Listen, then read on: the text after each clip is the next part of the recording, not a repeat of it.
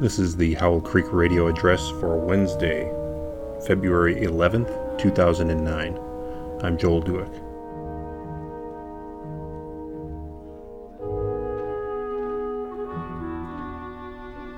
Possessed of a notion lately that less might be more when it comes to caffeine consumed in the course of a particular day, I was virtuously puttering about in the kitchen Sunday afternoon, preparing myself a mugful of white pear tea in place of coffee. And it was in the course of these preparations that I became aware of the sorry state of the honey trade in our house. Not a single drop of the stuff in liquid form, but I did find a quart container of what had once been honey, now crystallized into a single solid, inert lump of yellowish ivory character, with only the faintest amount of glisten or sheen. Gwen came into the kitchen. She was reheating some chicken patties, one of which I had managed to negotiate or sponge off of her in a previous exchange, which is very magnanimous of her, but at the same time shields her to some extent from recrimination, for no one wants to unduly upset the person that happens to be preparing their chicken patty. "Where is the honey in this house, woman?" I inquired, sensitively. "Right there," responded she of the amazing Technicolor dream scarf, waving a spatula in the general direction of the yellowed lump. This was, in my view, downright silly. It was one thing being under the impression that this substance tracked unnaturally between the conventional solid and liquid states of being was a simple oversight, i.e., the old stuff had dried out and the new stuff had been left off the shopping list by mistake. But apparently the hardened cake represented our intended stock and store.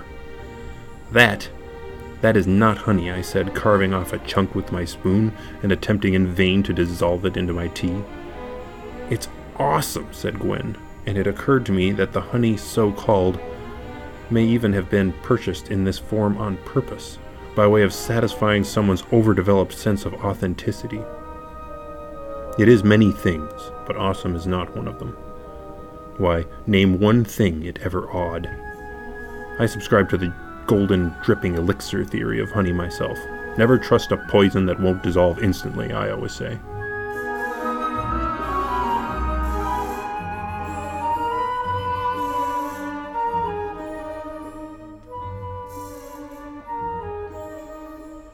Of course, I have myself, normally, an active and keen sense for things old and authentic. Perhaps in this case my contrary nature was simply asserting itself again, as it did in a more obvious manner a few minutes later, when Mr. President loomed into the room and promptly scored the second-to-last, albeit still unheated, chicken patty, and began preparing it for himself cold on a bun. "That's not enough mayonnaise," I opined. "It's plenty," he said. "You're not supposed to be able to detect it with your tongue." "Ha!" I said. "You're supposed to have to search through the mayo with your tongue in order to find the chicken." An idea that both of us found repulsive, but which to my satisfaction elicited an involuntary vocalization of disgust from him only. Just me being contrary again, but only, I hope, in a matter involving some amount of wit.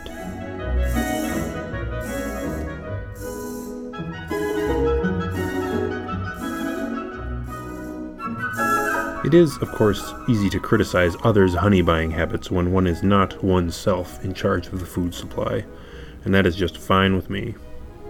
Stores in general are a kind of kryptonite to me, sucking down vast amounts of mental resources, all out of proportion to actual good accomplished. Whether in clothing or in hardware stores, I am simply too easily hypnotized by the vast array and variety of each thing sold. I see a shirt, for example. It immediately occupies my whole mind. I scrutinize it from every angle. Will it fit? Is it well made? Do I like it well enough to actually buy it? Let's have a look at the price. Oh my word. Well, let's have another look at the thing. After 2 minutes I find that there are things about it that I like, and things I don't like, and I'm not sure I want it at that price. Because the thing in front of me captures my attention so completely, I have great difficulty properly envisioning how well it may or may not match the clothes I already have, or others I have seen already in the same store, or on the same trip, or even whether it does or does not fit with my own sense of style. And what is my sense of style these days anyways? Do I want more of the same, tried and true, or should I strike off in a new direction? Before long, my eyes have glazed over, and I am at the checkout counter shelling out hard-earned money for something too outlandish to wear, or exactly like 5 of the shirts already in my closet. Grocery stores are the same, greeted simultaneously by 18 sizes and subtle flavor variations of the same basic item, tomato sauce, for example. A single item on a list handwritten by others becomes a wheel-spinning mass comparison pros and cons style game show, in which a wrong choice could result in your being greeted with actual laughter or even scorn when your choices are later unbagged before the General Assembly. What do you mean I bought the wrong tomato sauce? This stuff is all natural. Look how authentic it is.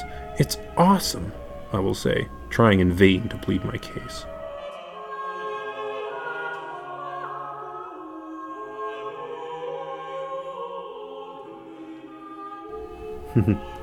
I will arise and go now and go to Innisfree, and a small cabin build there of clay and wattles made. 9 bean rows will I have there, a hive for the honey bee, and live alone in the bee-loud glade. And I shall have some peace there, for peace comes dropping slow, dropping from the vales of the morning to where the cricket sings. There midnight's all a glimmer, and noon a purple glow, and evening's full of the linnet's wings. And I will arise and go now, for always night and day I hear lake water lapping with low sounds by the shore. While I stand on the roadway, or on the pavement's gray, I hear it in the deep heart's core.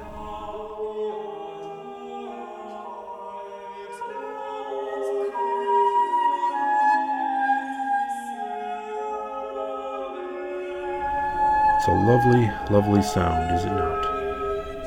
It is especially nice to hear it in the quiet. I most often hear it accompanied by the low, throaty pedal point of my truck's less than muffled engine. The truck being generally the only private listening booth I can depend on in the course of a day. I suppose I should be grateful. I hear there are men who pay good money to get such a guttural contrabasso out of their trucks. And now, thanks to a hole in my catalytic converter, I can have it for free. Never mind that I don't even like to wear sunglasses, lest I should be confused with that crowd. And now, wherever I drive, my otherwise passable truck loudly and falsely proclaims me as one of their ilk.